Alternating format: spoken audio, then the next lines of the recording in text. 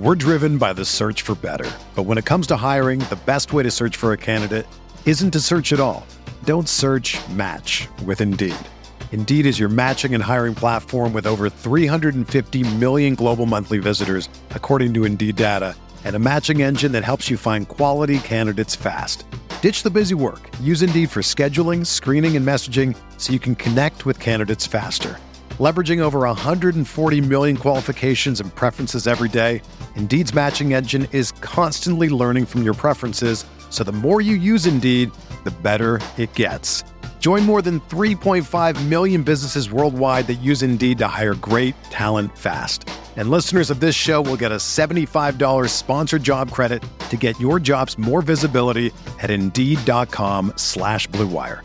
Just go to Indeed.com/Blue Wire right now and support our show by saying that you heard about Indeed on this podcast. That's Indeed.com/Blue Wire. Terms and conditions apply. Need to hire?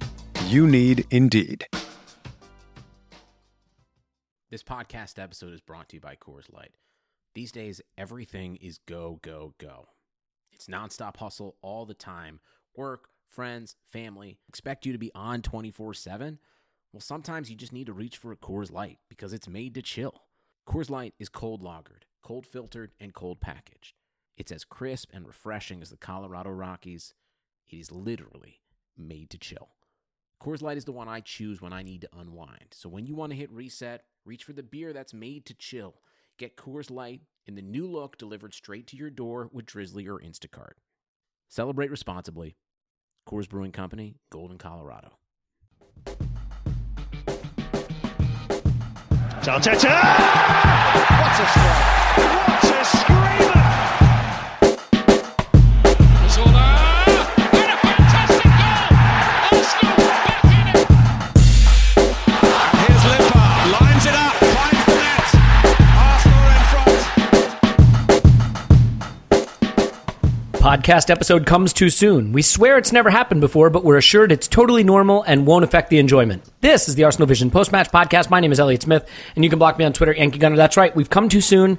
Sometimes you just get really excited, and you have to put out that podcast, and you just can't make it till the right time. So, we're recording before the Östersunds game because, frankly, did anybody even know what was happening? Maybe not. So here's what we're going to do instead. We're going to talk about it briefly, just so we can acknowledge its existence. We will talk about the Cup final coming up this weekend. We will talk about Hector Bellerin slandering the Arsenal fan TV people and how shocked and appalled we are by that. And then do a little bit of sort of season summary stuff that should be fun. I think you'll like it. We're going to give out some awards that, hopefully the players will have presented to them in person now that we know how keen they are to keep up with fan-created content. In any event, Tim is here. You can find him on Twitter at Stilberto. Hello, Tim. Hello there. Clive's here. He's on Twitter at ClivePAFC. Hi. Hello. Yeah, hi. Good. Great. I have been told that I talk very fast on this podcast. Now, I want to make one thing clear. I listen to podcasts at 1.5 speed. Highly recommend it. I think it's made me feel that normal talking speed is too slow. So, what can I say? It is what it is. That's where we're at. So, let's start with the Östersunds game, which will be probably kicking off maybe right around the time people are listening to this, or will have already happened by the time people listen to this, so we don't have to spend a lot of time on it. Tim, I imagine you'll be there. What's your sense of going to this game? I mean, do you almost feel like this is a preseason friendly in terms of what you expect to see in intensity, lineup, and things like that? Yeah, a little bit, but I think pretty much all of the Europa League games have been like that, to be honest. I think this competition, I've said this before, has been, up to this point, a massive disappointment in terms of entertainment and excitement. Hopefully, assuming that we get through this, it might pick up a little bit from the kind of last 16 onwards, and I do kind of expect it to. And to be honest, over the years, when I've watched the Europa League kind of casually from the last 8 onwards, it tends to be quite an exciting competition because there are any number of teams that can win it. And a lot of it as well kind of depends on how teams are doing in their domestic leagues. Like the Champions League's the Champions League. Everyone goes for that. Particularly in the knockouts, nobody sacks that off. But with the Europa League, there's this kind of interesting dynamic where sometimes how much teams go for it is governed by their kind of their circumstances in the league. So if they're, in a title race or something, a bit like we saw with Napoli last week, Napoli basically played their reserves at Leipzig, not interested in this at all. They're in the Serie A race. They've only got eyes for that. So they're going to kick themselves out. It's a little bit like the FA Cup in the third and fourth round. Yeah.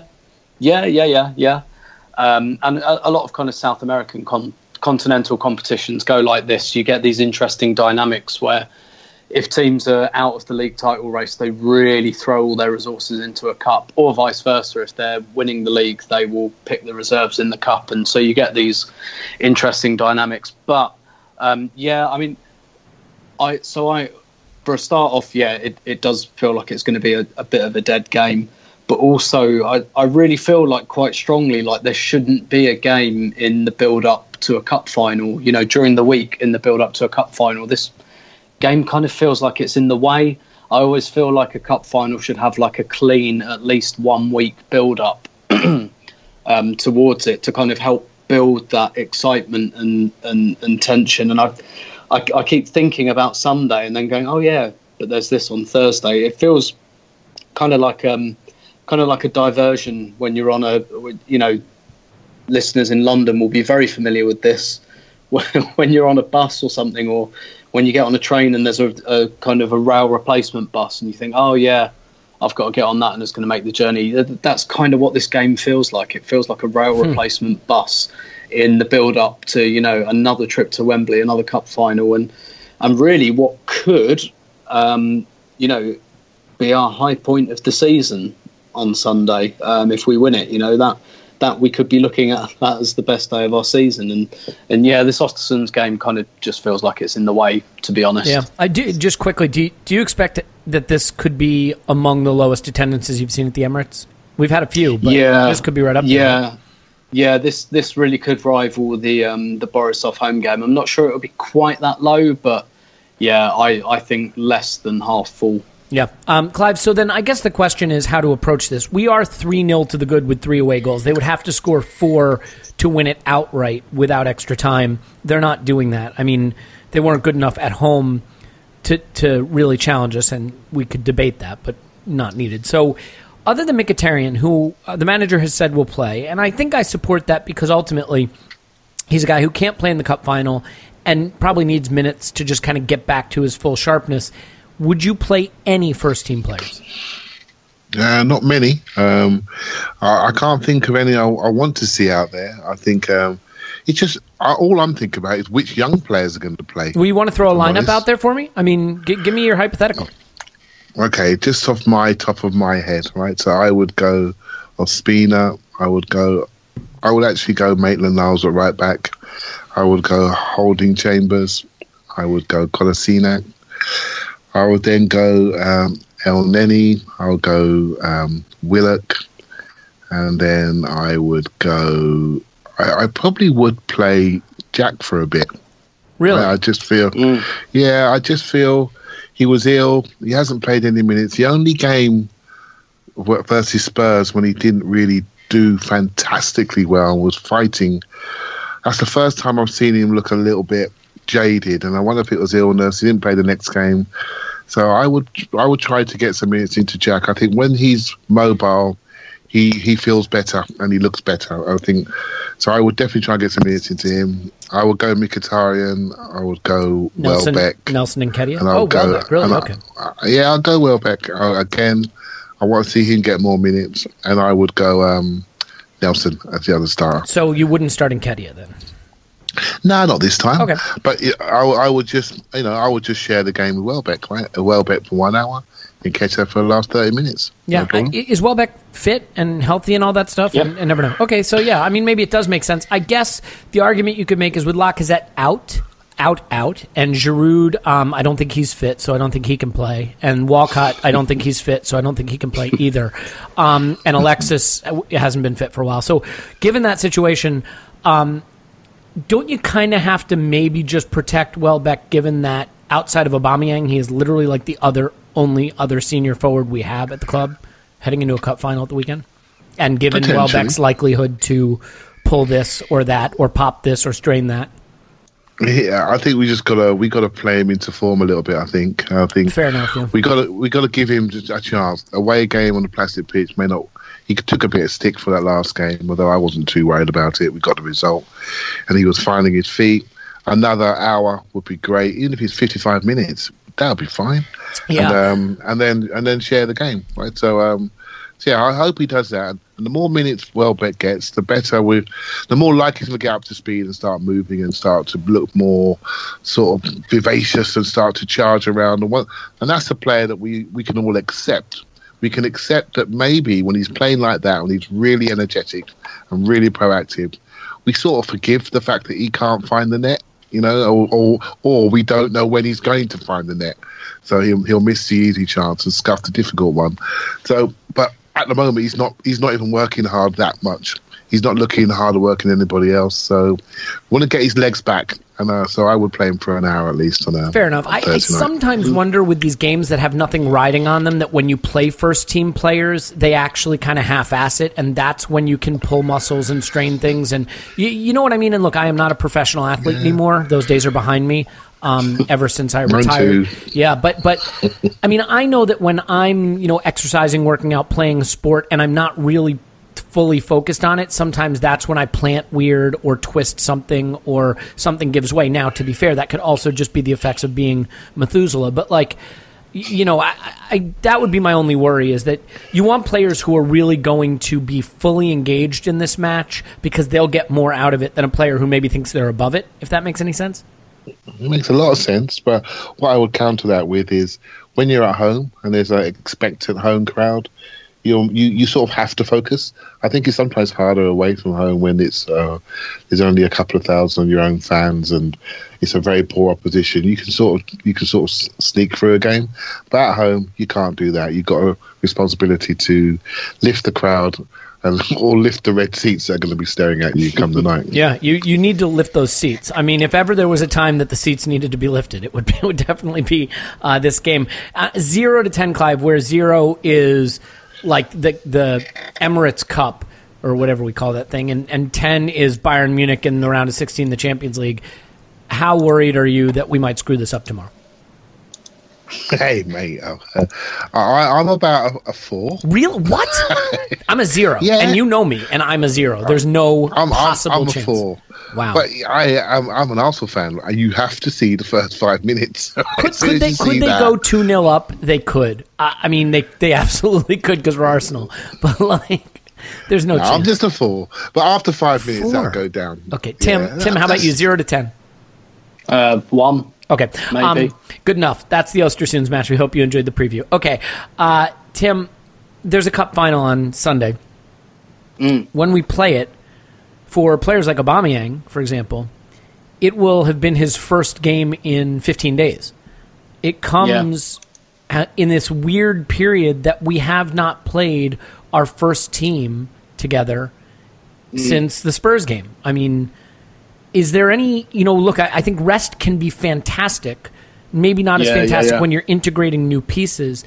How concerned are you, or do you think it's a benefit, I guess it could be either the other, about this weird gap that has formed between the last time the first team all played together and this cup final? Yeah, I am a little bit, actually. I don't think it's quite ideal. I think again, maybe if we didn't have this second leg in the way, it would, I don't know, it'd feel like, 9 days, 10 days rest without another game in the way, and you just think, well, we haven't had another game, so we just train and whatnot. But it's 15 days, isn't it? I mean, we didn't really play a full first team. Well, I guess we did play a lot of the first team at Östersund. But and those players that didn't play in Östersund, the likes of Xhaka, I think Clive's right about Wilshere. I wonder if he'll get kind of half an hour tomorrow, or maybe even an hour. I suppose that would depend on what Ramsey's fitness is like, but then Ramsey won't have played for 3 weeks, even if we do get him to start. And, Ramsey, like Wilshere, is a player who really relies on rhythm. Yeah, Paul makes that point a lot. When he's playing a lot, that's when you get the best out of him, Yeah, absolutely. So I am a little bit concerned about that, to be quite honest. I think particularly, for the first 10 minutes of a game, what we really, really don't want on Sunday is to be cold for that first 10 minutes, because, City will either just tear us apart and score, or they'll just establish a pattern of the game very, very quickly. So it's really important that we're switched on from the first minute. I mean, go back and watch the FA Cup final from last year again. From the absolute first minute, Arsenal were absolutely on it. I mean, I think we scored in the 4th or 5th, but even before that, we perhaps, I'm not saying we expected to score in the first 5 minutes, but we imposed ourselves straight away on the game. And I think even if we can't do that, what's really important is that we don't let Manchester City do that. So, yeah, I am a little bit concerned about that. Particularly, I think, give it 10, 15 minutes and everyone will get into it. But, in 10, 15 minutes, a game can get away from you. And so I am a little bit concerned about that. And I do wonder if he'll drop a couple of guys in, maybe from the bench or so, just to give them 15, 20 minutes to keep them warm. But then I think Wenger, he said he's not really a fan of that. I can't remember when he said it. I think it was a few years ago. He said something about, bringing a guy on for 20 minutes, in terms of what our data shows us, that doesn't actually do an awful lot for a player. Mm-hmm. In fact, I think he was making the point that 15, 20, even bringing a player off 15 minutes early, generally speaking, doesn't do an awful lot for them. It's, that gap's not that significant. So, ultimately, he's just going to have to make a judgment on what he's seeing in training. But I wouldn't be surprised if someone like Jack Wilshere got 20 minutes tomorrow night just to kind of keep him warm. Xhaka, I tend to think he's played pretty much all season. He'll be. Well, the advantage okay, for Xhaka sure. is he doesn't actually have to move during a football match. So, you don't need indeed. to keep him warm, because wherever he plants his feet, he just sort of stays there. That's his spot. And one kind of, as much as I wouldn't start Ospina on Sunday, I think a good thing is that Wenger's made that decision early, and actually Ospina will have played 2 games in advance of that. So if you're going to do it, this is probably the best circumstance to do it. He's made the decision early. He's made it public very early. He's giving him 2 games before. Again, it's not what I would do personally, but that's one kind of advantage from this rotation. Yeah. So then, just real quick, staying with you, are you excited to see Aubameyang? I mean, it's so weird. This guy shows up. We're excited. He has a decent start to life at Arsenal, and then maybe a bit of a tough outing against Spurs. Kind of in a weird trick of the schedule. 2 of his first 3 games at Arsenal will be played at Wembley. But then he goes 15 days where we haven't seen him, and it's been so exciting that he arrived, and now you almost forget it. I mean, you expect him to start? You excited to see him, and how do you think the manager will line up around him? Yeah, I definitely expect him to start. Very excited to see him. I think he will be and should be absolutely chomping at the bit. I really hope they've been working, and I suppose, I know, again, they've had these kind of 2 Europa League games, but you'd like to think in the background, in training, Arsenal's been doing a bit of work, perhaps between him and Ozil, establishing that relationship a little bit more, and whoever else is going to play, like, I don't know, say Iwobi starts, for example. I'd like to think that Arsene perhaps had both his formation and a good idea of his starting team in mind before the Östersunds first leg, and that he's, perhaps done some background work, if not with the whole 11, at least with little kind of sections of the team. And I think that, those front players, even Mkhitaryan, who, again, he's not, by quirk of the kind of fixture list, isn't going to be able to play with he's going to have like nearly a month's gap before he can play with Aubameyang again. But obviously they already have that relationship anyway from Borussia Dortmund. So I'd like to think that perhaps we've been working on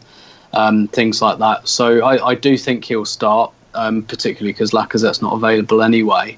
Mm-hmm. As for how we'll go around him, I really, really don't know. I think it will depend, because the big question, right, is it back 3 or back 4? I think he's going to go with the back 4 again. That seems to be what we are now. I mean, he doesn't. Yeah, he didn't change it for Spurs after we'd played so well in the back three at home. Spurs, so why or now? Chelsea. Yep, or Chelsea. He's got that 4-1-4-1. Do you expect to see something more like that with Elneny sort of between the midfield and the defense?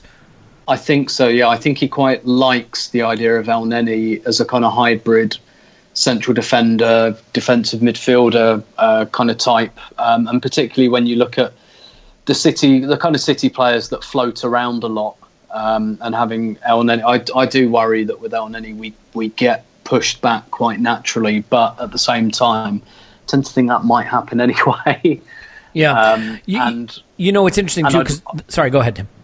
I was just going to say I'd kind of rather have Elneny floating around in front of our back four than Xhaka. Both of them are going to need to do that, but I'd rather it wasn't just Granit Xhaka on his own. I'd rather, he had at least had Elneny alongside him to try and deal with like De Bruyne and Silva. Yeah, I mean, it's interesting because the manager made a point to say how disappointed he was with how we missed some opportunities to counterattack against Spurs, and he clearly felt those chances were there. So it wouldn't surprise me if he sets up similarly in this game with the hope that we will just be more clinical with those counterattacking opportunities against City. So, Clive, I want you to do... I've saved the simple stuff for you today. Cheers. Just set the difficulty setting right down to beginner for you. And I want you to do something that honestly, a talking monkey could. But, in this case, do you think... what is the approach to beating City? Just real simple. How do we have to play to beat City? Just the basics of football. I mean, what do you got to do to beat City? Okay, I'm kidding. By the way, that was a terrible setup for a joke. But my point is, nobody seems to understand how to do this except Rochdale. I'll give it a whoever go. it was. Who just beat City? Not Rochdale. Rochdale drew Spurs, right? City got beat by Wigan, didn't they? Of course, yeah. So I mean, with City, it's remember we beat Spurs. I think it was the 12-minute derby, whatever it was, or the where we scored. Sorry, the 12-second derby. We scored 2 goals really, really quickly. With Fabregas went through. I think we're going to have to hold on for the first 12 minutes. Right, that's the key thing. Got to be 0-0 at the start because they're going to react from being beaten by Wigan. For them to lose 2 cup games in a week is going to change the narrative around them. So they're going to want to really attack us. And what City do, they are very position based as a team. They hold the wide areas. They make sure they fill the pitch, and their wide men hold their position, and they run out to in, and they run on weak shoulders, right? And they've got 2 number 8s that can pass through a needle, right? So it's quite a simple thing. They sprint defensively very early. They do the old 5-second rule where they try to cut you down within 5 seconds and they really box you in and they put you under pressure and they push you back. And so for me, if you're going to play against them, the first thing you've got to think is, okay, when we have it, we mustn't be afraid to hold our position because we must be sensible. We must keep wide areas. We must make them think. And one thing Arsenal can do is they can play the ball quite nicely and receive it quite nicely. But it's the movement that creates continuity of passing. So we must have the energy to defend, but when we have the ball, we must have the energy to have good support line running so we can keep the ball and keep it moving. And that's when you threaten Chelsea. City. Their number I've got you doing it now. Their number 8s are beautiful. You see De Bruyne walking, it's like he's running downhill when he's going towards you and he's passing. It's just incredible. You've got to get him running backwards. You've got to start stressing him. And the same for David Silva. So that's a difficult thing. It's an easy thing to say, but it's very difficult to do. To do that, you've got to be brave. And you've got to have passing options. And this is why I actually don't want a back 4. I want a back 3 because your wing backs are your out ball. Because they're there already and they're your out ball. And then you can drive up the pitch from that My counterpoint would be against Spurs, what he tried to do, or at least it seemed like what we tried to do, is keep Ozil and Mkhitaryan wide and use them as the out ball instead of wing backs, with the idea, I guess, being that they could then have the class and the quality to receive that ball and give it to Aubameyang on the sprint. I mean, do you think that there's some merit to that approach? Not really, and probably they didn't. And they had their I call them interior players, Ozil and Mkhitaryan. Interior players that can go wide. I want them to be in to out, not out to in, if you see what I mean. And they were forced into areas where I thought they were ineffective, and they were tracking people. I didn't watch the Adrian Clark thing before, till just recently, actually. And one thing he said, and I thought was very clever about Spurs, is that not only did they speed up in the second half, but they really compressed the pitch and made it like White Hart Lane. And I thought, we've got to go to a back three at Wembley. We've got to make the pitch big. Whenever we make it big, we've got a chance. Our technical passers have that extra yard to make that pass. Then you start to get people going back. A 4-3-3 looks great on paper, and we all like it. We get more people in.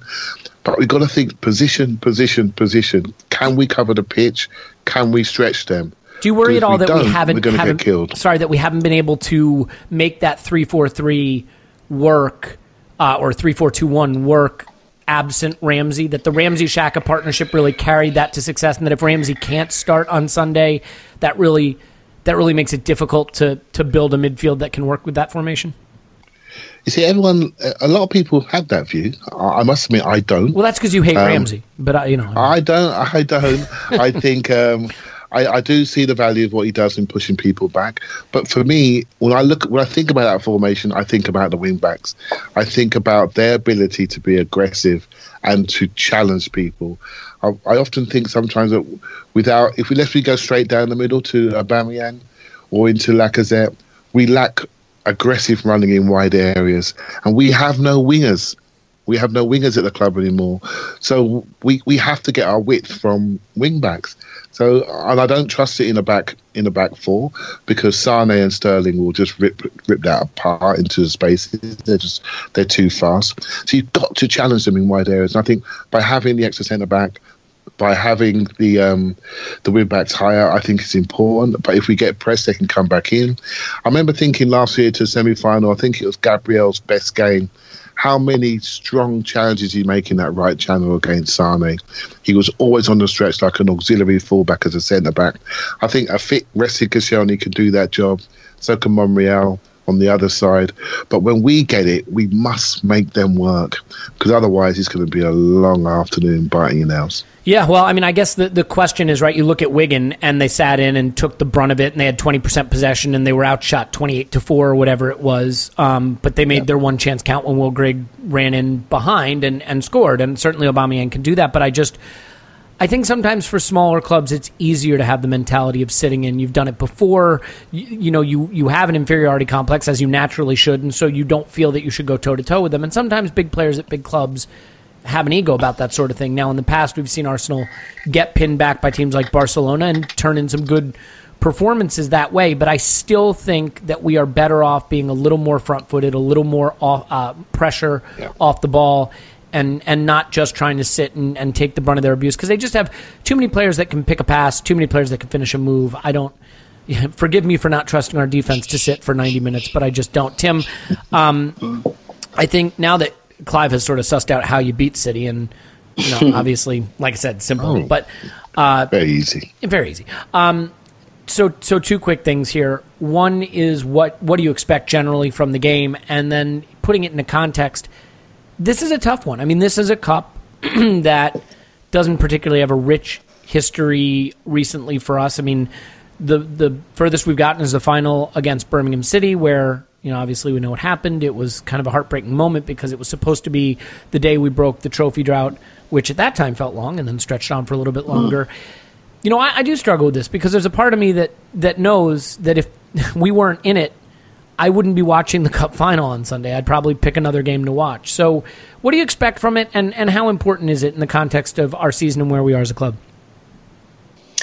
To be honest, I expect us to lose. I think, City aren't completely unbeatable. I think we can worry them, certainly, and I completely agree what you both said about, we've got to strike, it's a razor-thin balance between kind of respecting them and their game and what they can do, but taking ours to them as well, which it's a very, very tricky balance to strike. But, we've done it before. We did it in the semi-final last year, although I think they're a significantly better team than they were then. We did it against Chelsea last year, and maybe it's a good time, to play City. They've got a few injuries. They've just lost to Wigan. They don't. To me, they don't look like they're quite as. They're not at the height that they were in, say, October, November. I think Kevin De Bruyne had an interview the other week where he said something like, in an average season, you have 10 games where you feel good. And I think his words were, the rest you just feel like shit. I think he said something like, it takes 10 games to get into it. Then you have 10 games where you feel really good. And then for the rest of the season, you just feel like shit. For us, I would argue with the 10 games, but sure, go ahead. Yeah, that's ideally really how it should go as well, if you do things right. So, I'm not. I'd be surprised if we won, but not absolutely like, oh my god, this is such a shock. I mean, they are 27 points above us in the table, so it's it's not like we should expect to beat them. No. But given how we performed in the semifinal against them at Wembley last season, we've certainly proven it can be done. Yeah, precisely. As for your second question, for me, it's super important. I love the cups. I love the League Cup. Always have, always will. I understand where modern football is, and that's absolutely fine. I understand the choices that managers have to make. That's absolutely fine. I don't have to make those choices, so I don't. It's as simple as that. So to me, it's hugely important. But, I understand that when you ask the question, what does it mean for the club and where their position is, then I have to shift back and kind of say, in terms of modern football, it doesn't. I wrote an article about this. I think like 6 of the last 8 League Cup winning managers have been sacked within 12 months of winning it. So that tells you what kind of club owners think. Well, that's not going to happen at Arsenal. So no, that's quite don't true. worry about that. But aren't these things it's not going to happen to either manager, actually. Yeah, fair. It's not going to happen to either manager, actually. But yeah, look, I think sometimes we worry too much about what does this all mean? Where does this put us? Because there's such a hierarchy, a really firmly entrenched hierarchy in world football now. And I was having this kind of discussion, just on a bit of a tangent today, about Mesut Ozil, and someone was saying, he gets like the sniffles and, quite a lot, which he does. And, he doesn't always do it in big games, which I think is true. And I was kind of saying those things are true. And that's kind of why he's at Arsenal. And I kind of accept that. I accept that we have to buy some slightly broken eggs because that's where we are. And basically, if paying $350,000 a week for broken eggs isn't necessarily the best budgeting, but I take your point. but Ozil's like our best broken egg, of course, as it were. And we've always had to do that to a degree, like with the likes of Bergkamp and Overmars and Kanu and Henry and Vieira. They all, they were all a bit broken when we bought them. But just look, the fact is that if Ozil started, played 90 minutes of every single game every season and scored and got a hat-trick of assists in the big games, he wouldn't be our player anymore. So I'm kind of a bit relaxed about some of his, flaws. Flaws I use as a relative term at the elite level. And because football has become so firmly there's glass ceilings all over the place, basically.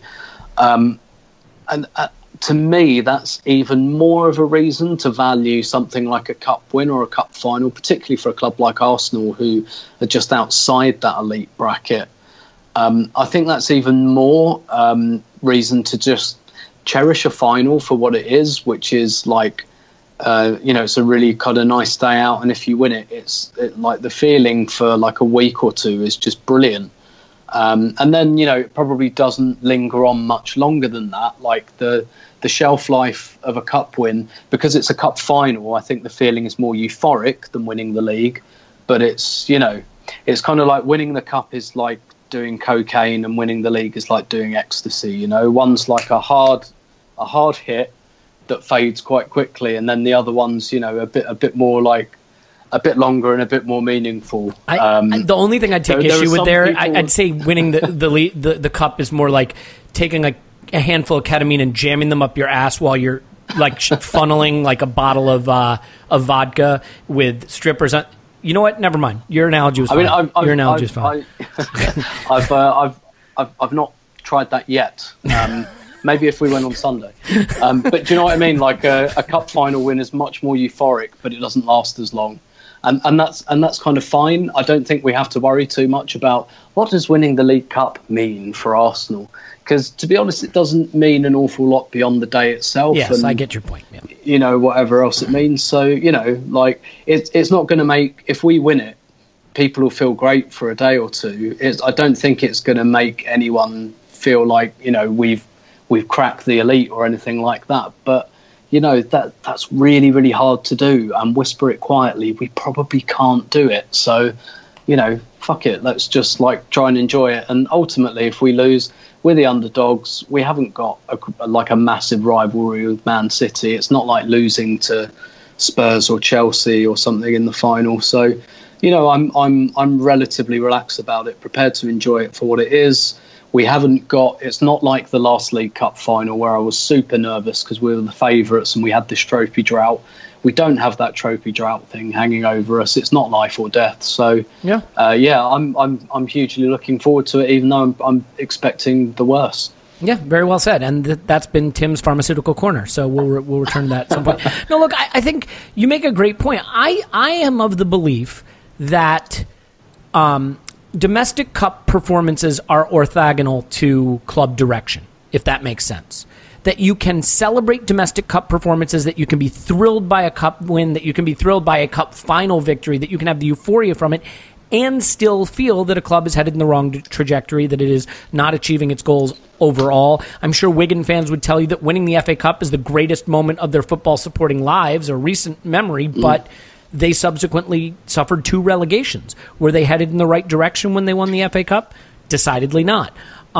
So I think that, you know, they're orthogonal in that way, in the sense that you can, to your point, celebrate the cups, enjoy the cups, have that euphoric feeling, especially because it is a culminating moment, whereas league games, you know, 3 points is fantastic, but it doesn't culminate in anything.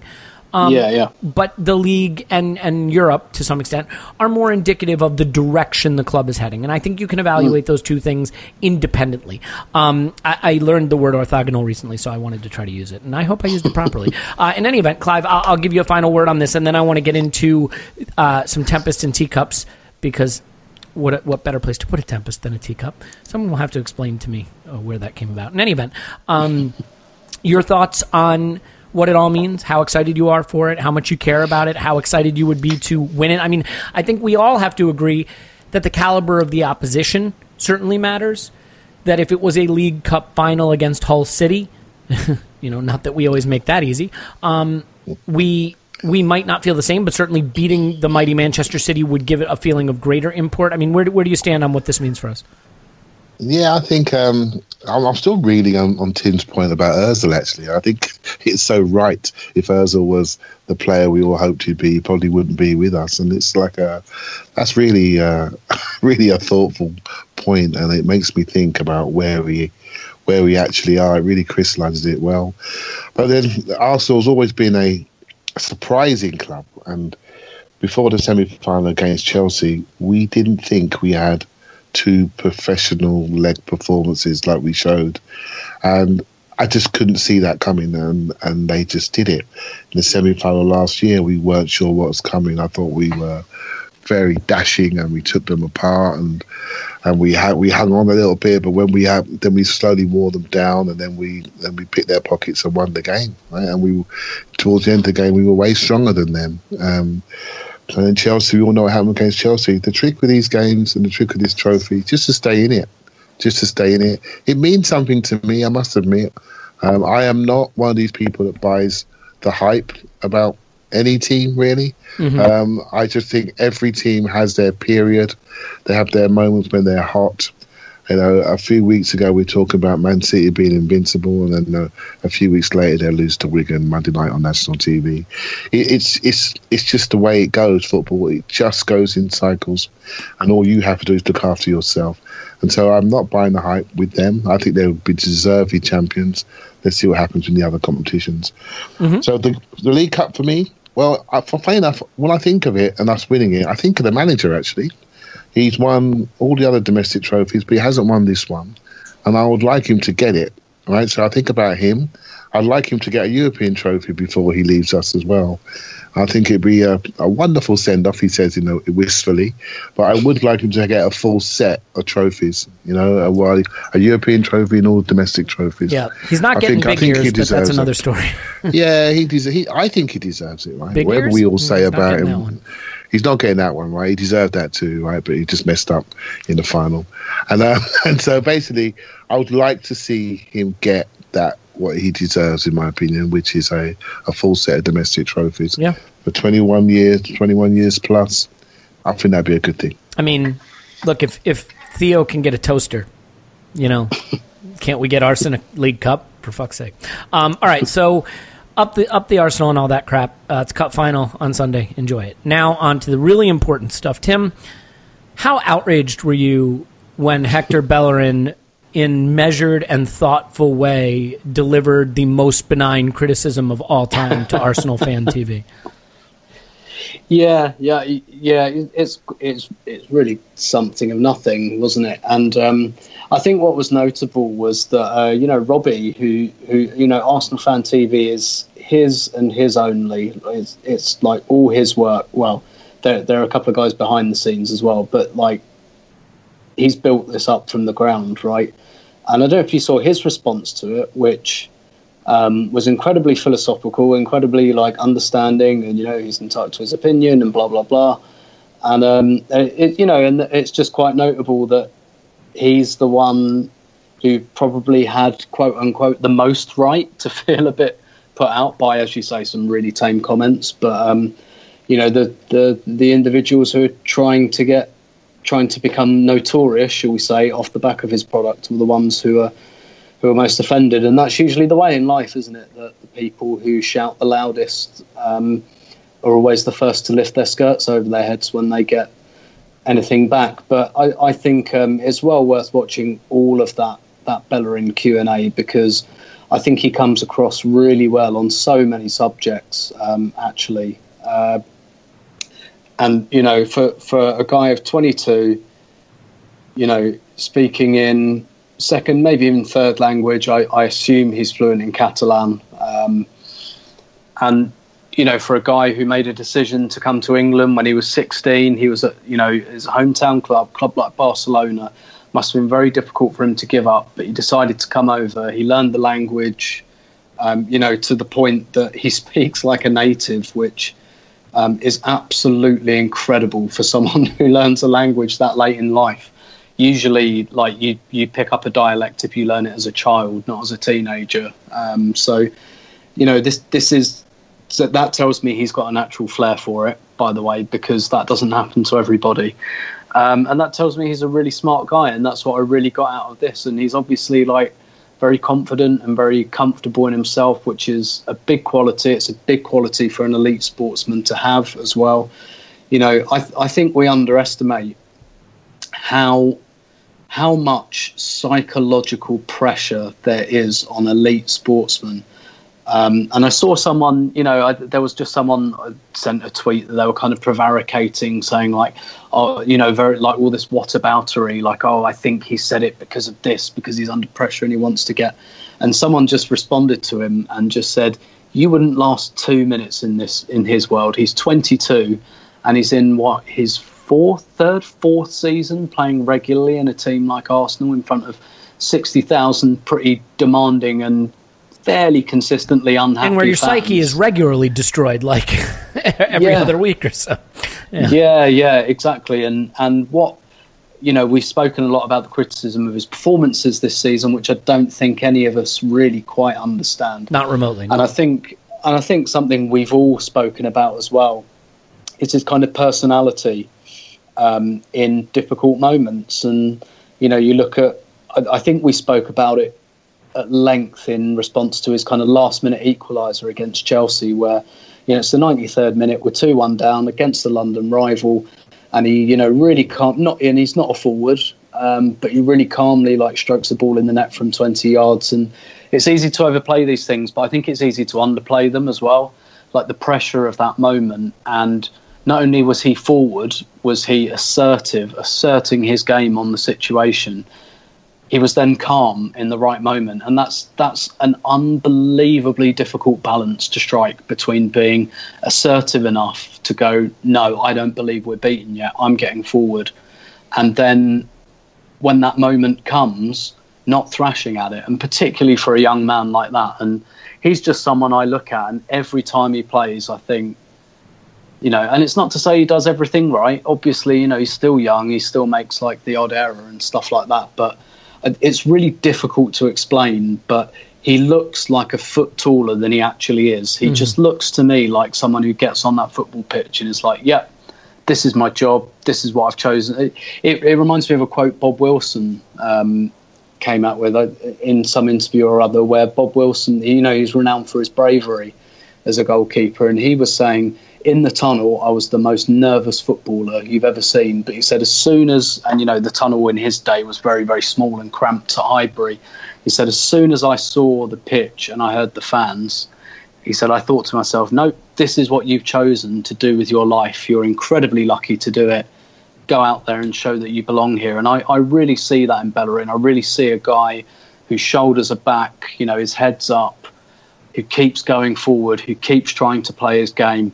And ultimately, you know, it's going to break my heart. This is why Pep Guardiola loves him and is going, I think, to keep on, whichever club he's at, he's going to keep on casing Bellerin, I think, because I think he sees a guy who's absolutely assertive at all times about how he wants to play in all situations.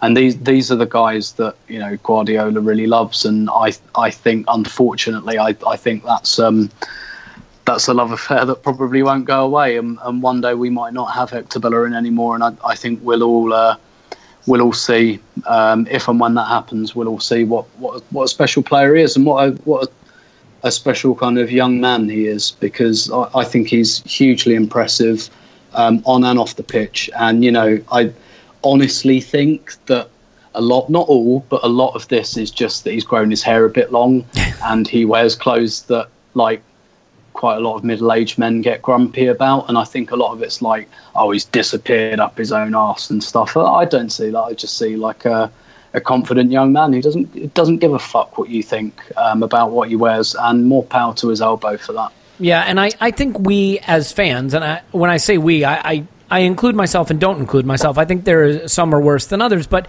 have a sense that you can say or do whatever you like because you're a fan, and you can do no wrong as a fan, and that that the players must respect that at all moments. And yet, Clive, here we have fans making fake audio recordings saying that it's Bellerin, supposedly having some bullshit phone conversation saying he wants out of the club or something like that, which, oh, by the way, these conversations probably happen on the phone and wouldn't change my opinion of anyone because players' contracts and employment situations are fluid. But is there a point where we have to stop? And it extends to everything. I mean, Wigan beat City and they rush onto the pitch and they get in Sergio Aguero's face and supposedly verbally abuse him and spit at him, and then everybody wants him banned for punching the guy back. I mean, is there a point at which we have to stop and say, you know what, this is big business, this is big entertainment. You wouldn't feel like you could rush the red carpet at the Oscars because you liked 3 billboards or whatever. I mean,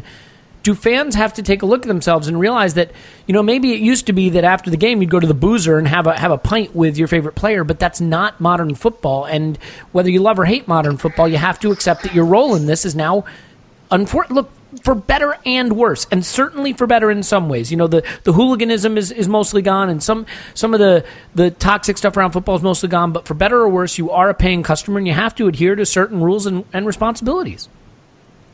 Yep. Well, for me, it's about 2 words, right? It's about standards and perspective. I think sometimes we hold our heroes on the pitch, we hold them to higher standards than we hold ourselves. And we need to look at that. We need to get perspective again. Just because they are paid footballers for Arsenal Football Club, it doesn't give you free right to abuse people. You have to look at your own self and how you're behaving? Have you got perspective as a football watching fan? Now, I can't make everybody follow my perspective or your perspective or Tim's perspective on football. We're three guys talking on a podcast in the evening. Some people think we're crazy to do that. Three very important guys talking on a very important podcast. But yeah, okay, go ahead. But some people think we're crazy to do that. Have you got perspective? This is our perspective. This is our journey, and I respect everybody's football journey. However, what I always hope for is how we treat our heroes and how we treat each other. And I think we're losing that, and some people are maybe losing perspective based on their own perceived levels of commitment. And I think that they feel that gives them a right to do certain things. And I think we've got... That's so well said, by the way. I just want to stop you because, yeah, the guy whose Twitter handle is Ozalicious thinks that gives him the right to call Thierry Henry a cunt because he was critical of the club on Sky Sports. I mean, it's just ridiculous. Yeah, it's just not quite right. You know, we hold politicians to a high standard. We hold sportsmen to a high standard, and we hold young men. We're holding a 22-year-old kid. I don't want to tell you what I was doing at 22, and it wasn't. Was it anything like what Tim was talking about earlier? Because it sounds tremendously fun. One podcast, if I have too many Cronenbergs, I will tell you what I was doing at 22, and I'll tell you now, it wasn't playing in front of 60,000 people being shouted at if you get the last ball wrong after a 60-yard sprint, right? Because that's the life he has to lead, and for which he's handsomely compensated. Mistakes. I mean, let's not totally flip it around. These guys are paid to handle that, to shoulder that responsibility and that attention. They are paid to perform. And we can hope they can shoulder the responsibility that their upbringing as a footballer, how they've been built physically, technically, and mentally, allows them to sustain a level of performance and consistency on the football pitch. And when they do, they get rewarded. They get contracts. He got a 6-year contract, the longest contract Arsenal given out for many years, and he's well paid. And I'll tell you what, if he keeps performing, we should be looking at that contract again at the end of the season. And I know when we look at our comments for this podcast, we're going to get some stick for this because not a lot of people understand what we have, and I absolutely agree with every word that Tim said. I think we have to recognise what sort of individual we have or what he could be. And he's 22. When he's 25, what could he be? What could he be as a right back around the rest of Europe? I've said this before. Kyle Walker's 28, and he's still letting in goals at critical moments, letting the ball run under his foot in the FA Cup game and not getting back correctly. Yet he's a £50 million right back, and he's England's number one right back. Hector Bellerin is 22, and again, I think he's got such development time.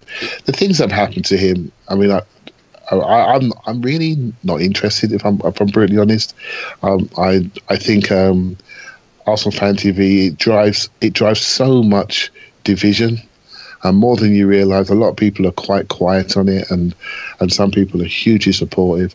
I happen to class Robbie as a personal friend since I was 18, and I would never ever say anything negative towards him. He's a top guy. The whole thing has taken off in a way that I never suspected, but I don't link this to Arsenal Fan TV. I link this to fandom. I link this to society and how we treat our heroes and how we hold other people to higher accounts than we hold ourselves. Yeah. I do care about how we engage towards each other as Arsenal fans. I won't be arguing with many fans online. I really try not to. I think you can only set your own example and try to hold your own standards, and then hopefully that will start to get on a lot better. And as a fan group, that's what I care about the most. Yeah, no, well said. And by the way, I mentioned the Twitter account Ozalicious. I'm sure that exists. If there is one and that person is listening, I was making it up as an example, not you specifically, if you exist. I want to unpack what you said just a little bit and put my spin on this. So if people want to hit the fast forward button, now would be the time to do it. So first things first, I think that it is important to distinguish between fans giving their opinion in earnest and fans who are trying to gain celebrity by virtue of supporting Arsenal. And look, we're recording a podcast and we're putting it in the public sphere. In my opinion, by virtue of publishing this and wanting other people to listen to it, we not only invite people to listen, we invite people to criticize, to critique, to have an opinion on it. I would hope, because if they don't have an opinion on it, that means that what we're creating has no meaning or influence on anyone. You look at someone like Howard Stern, and they used to say that the listeners who would listen to Howard Stern the longest were the people who hated him the most and wanted to be outraged by him. And I definitely think for Arsenal Fan TV, for better or for worse, some of the biggest viewers of it and listeners of it and consumers of it are fans of other clubs, right? That want to watch it for the banter, so to speak. And you look at some of the regulars that are on there, and they have created a celebrity status for themselves. And then they want to pound their chest and say that they are super fans, when in fact, what they care most about is the celebrity status. The celebrity status is clearly more important to them than supporting an Arsenal. And by the way, that's totally fine. You have every right to want to become a celebrity, to want to become a YouTube celebrity or an Arsenal Fan TV celebrity. Why would I tell you you can't do that? What I would say is to then be precious about getting a reaction when what you've tried to achieve as celebrity is sort of the opposite. You are trying to be the car crash, and then you're upset when people want to stare at it. And it just doesn't make a lot of sense to me. And Tim, you said something very interesting, and I'll leave it for you to say because you know the facts and I do not. You know, the one area where I was tempted to sort of come to their defense is to say, well, these are hardcore fans who follow Arsenal home and away, and, you know, so they do have a bit more of a right to throw their toys out of the pram than someone who maybe doesn't make that sacrifice. But the point you made to me is that they actually have only become that since gaining this notoriety. Is that correct? There is an individual or two for whom that is correct. Yeah, I think basically what the idea we've got to bridge here is that fans as a critical mass are incredibly important, an absolute lifeblood of the club, and you know that so fans as a critical mass are incredibly important. The individual fan is not.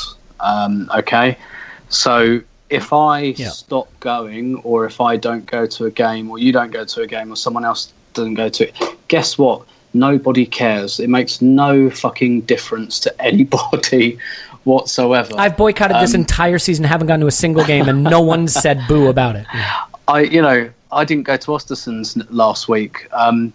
Guess, nobody cared. Nobody should care. It was completely inconsequential to every single person except me. And it's not like the ticket wasn't sold. Someone else went, and I'm sure they had a great time and were freezing cold.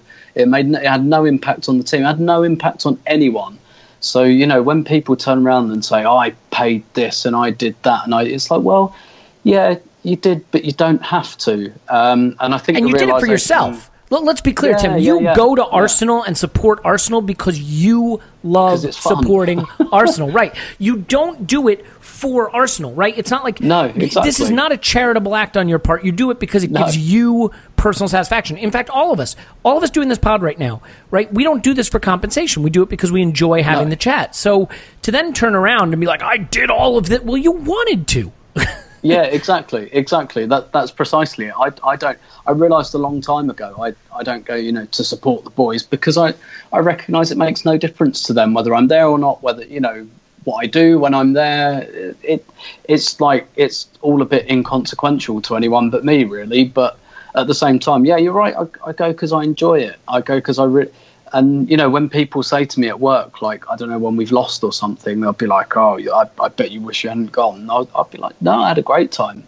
I was fine. I did you have a drink and a chat and you sing and it's a blast. And by the way, I mean, this is the point, like when people on Twitter are like, can't you just get behind the lads? And I'm like, well, first of all, they wouldn't know if I was or not because I'm fucking in my living room. But secondly, we all create the Arsenal supporting experience that we enjoy. For me, I enjoy analysis. I enjoy moaning occasionally, being a little cynical, having a little fun. I mean, telling the odd, dark humor joke. That's kind of how I like to do it. If that's not your taste, you certainly don't have to follow me, listen to me, or be around me. But we create the Arsenal supporting experience that's enjoyable for us. And do you know what? And I think there's also like a little bit too much emphasis about what's said on Twitter. It's all inconsequential noise, basically. Someone like someone not incorrectly, kind of pulled me up the other day for, because I'd said for ages that, Ozil's just stringing us along. He's not going to sign. It's all for the brand and all of that.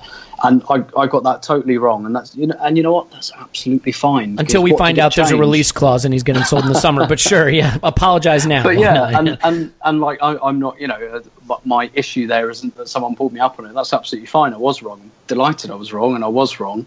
But, they were like, kind of being a bit sniffy about it. Delete like, your account, you were speculating. It's like, yeah, of course I was speculating, and I was wrong. And guess what difference it made? None. It made absolutely none to anybody, because he signed, and it's as simple as that. So if that shows you anything, that me kind of, having a bit of a snipe, it meant absolutely fuck all, because he still signed the contract. All that happened was that I was wrong. It's fine. It's not like it's not the end of the world. It will happen again. It's happened many times before. Happens to every, and I think people kind of think, particularly on social media, that they put like too much, and like you said there, that kind of let's support the lads kind of. It's like, well, the lads aren't on fucking Twitter. Do you know what I mean? Like, most of them don't even have the passwords to their accounts anyway. It's run by their social media manager, as we know. Who was that famous footballer who like Gundogan, who had like the wrong account post or something? Because it was meant to be for Ozil or something. Yeah, exactly. And even if you were to assume that they were running their own accounts, which I think some of them have some involvement in that it's not like they're sitting on it like 24/7. And like, obviously we should always call out abuse and stuff like that, and people just being twats and being unreasonable. But like saying, oh, so and so was a bit crap today, or I think we should sell this, but it's totally inconsequential. It's just noise. It doesn't really make any difference to anything. No. And I think people are just maybe we're all getting a bit full of our self-importance, because now what we all effectively have is we have our own social media platforms, which are effectively like, that's our way of like editing our image of ourselves and projecting it to the world. And I think we're all perhaps, and I'm certainly not immune to this whatsoever, like just getting a bit big for our boots, really. Yeah, and look, about perspective, isn't it? That's the second word. Yeah. It's about perspective, and every now and again, I'm not immune to it either. You can lose perspective. If you catch me at the wrong time, I've had a drink after we lose to Chelsea, then I might be a little bit more upset about something I've read, right? So, but it's your account, it's your podcast. I mean, this is the thing I think is funny, is people who feel that I've had people accuse me of outcomes in the transfer market, or things like that, because like you were part of the agenda to get him to leave the club or something. And it just, people forget that the reason we tweet the things we do, or say the things we do on a podcast, or write the things we do on a blog, is because we enjoy sharing our opinion. We're not doing it to cultivate some kind of movement. Yeah, I think. Sorry, Clive, I cut you off there. Go ahead. No, that's cool. I think perspective is the key word, right? And for me, it's very important to keep that balance. It really is, and people should try to keep their own balance. I think if we can work harder at that, I think we'll see more of the game, more of each other, more of what's around, and we won't become so singly obsessed with minutiae events. I think there's so much to see and learn if you get your head up and have a look and keep perspective. And I've been through a football journey, and I've been through many games, and games have really upset me and really stayed with me, and I've had to take a step back and then go back and look again, because I felt I was losing perspective on what the club meant to me. And it's meant to be something that enriches your life. It shouldn't take away from your life too much, right? So, and the podcasting angle, to me, and I agree with you, Elliot, is the way to look at the game, the coaching side of the game, the youth development side of the game, and then eventually, sprinkling that with watching Arsenal and different levels of football and different sports, all goes to make my Arsenal watching experience a bit better, right? But that's my journey. I don't expect everyone else to copy it, but hopefully we can copy. Just try to keep perspective, because if we lose it, we're not doing anyone any favours. Well said. Yeah, and I mean, it's important to remember that when you see someone's Avi pop up on your Twitter timeline, there's a person there. It's not, it's not a company. It's a person just saying what they think. Sometimes it's totally uninformed and stupid, in my case, and Clive and Tim's case. It's usually erudite and well thought out. But, like, it's just people telling you what's on their mind. I mean, that's what this social media thing is. If I was sitting next to you on the couch and made an observation about the game and it was stupid, you'd be like, no, dude, you're wrong. You wouldn't be like, you have an agenda to destroy Olivier Giroud's career at Arsenal. You know what I mean? So, look, I was planning on us maybe getting to some overarching stuff about the season. I think since we've tipped the hour mark and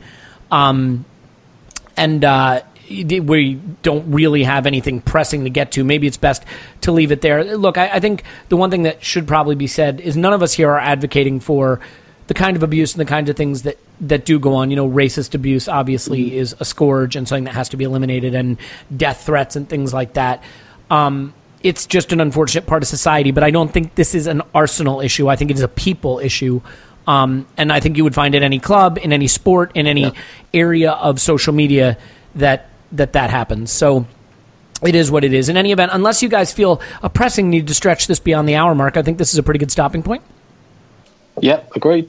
Clive, that work for you? I'm cool with that, mate. We don't want to use up all our good material on this podcast. We have a cup final coming up. So here's the way I think this is going to happen. Because we've essentially admitted that we don't think the Östersunds game is that important, barring something obscene happening, there will not be a podcast following that. This will serve as that podcast, and we will then do one following the cup final. Chance to see Aubameyang again, so that's exciting. Chance to beat Manchester City, the best team in England, and hoist another cup, and all good things leading into our return to Premier League action sometime 7 months from now. I think it is kind of hashtag banter, by the way, that like we're not doing well in the Premier League, so we've just stopped playing in that competition. In any event, Tim's on Twitter at Stoberto. Thanks, Tim. My pleasure. Clive is on Twitter at ClivePAFC. Clive, as always, a pleasure. Thank you very much. Yeah, unfortunately, Paul couldn't make it today, but we certainly hope to have him back after the Cup final. In any event, give us a 5-star rating. If you want to write nasty things about us on Twitter or in the review, that's totally fine. We acknowledge that that's all a part of it. If you want to write nasty things about Hector Bellerin, you do you. That's how this works.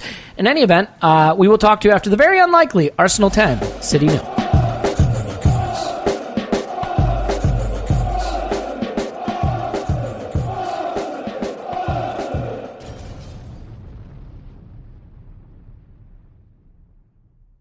Everyone is talking about magnesium. It's all you hear about. But why? What do we know about magnesium?